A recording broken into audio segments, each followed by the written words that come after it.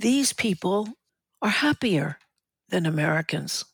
Americans have gone, each time they measure this, they go down on the happiness index, even though Americans are really instructed that they ought to be happy.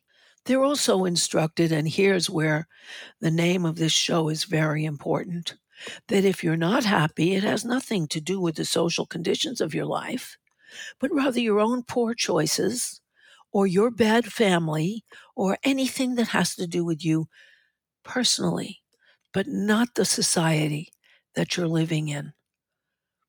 In these countries, if people find there's a problem, they think, okay, have I participated? What are the social roots of this problem? Because socialism teaches you that you are a social animal, not just an isolated individual. We can say, okay, how do we get happier?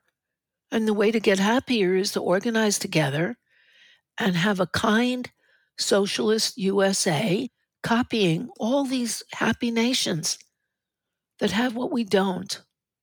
Because, of course, it's humanly possible. They're less rich. If they can have it, we can.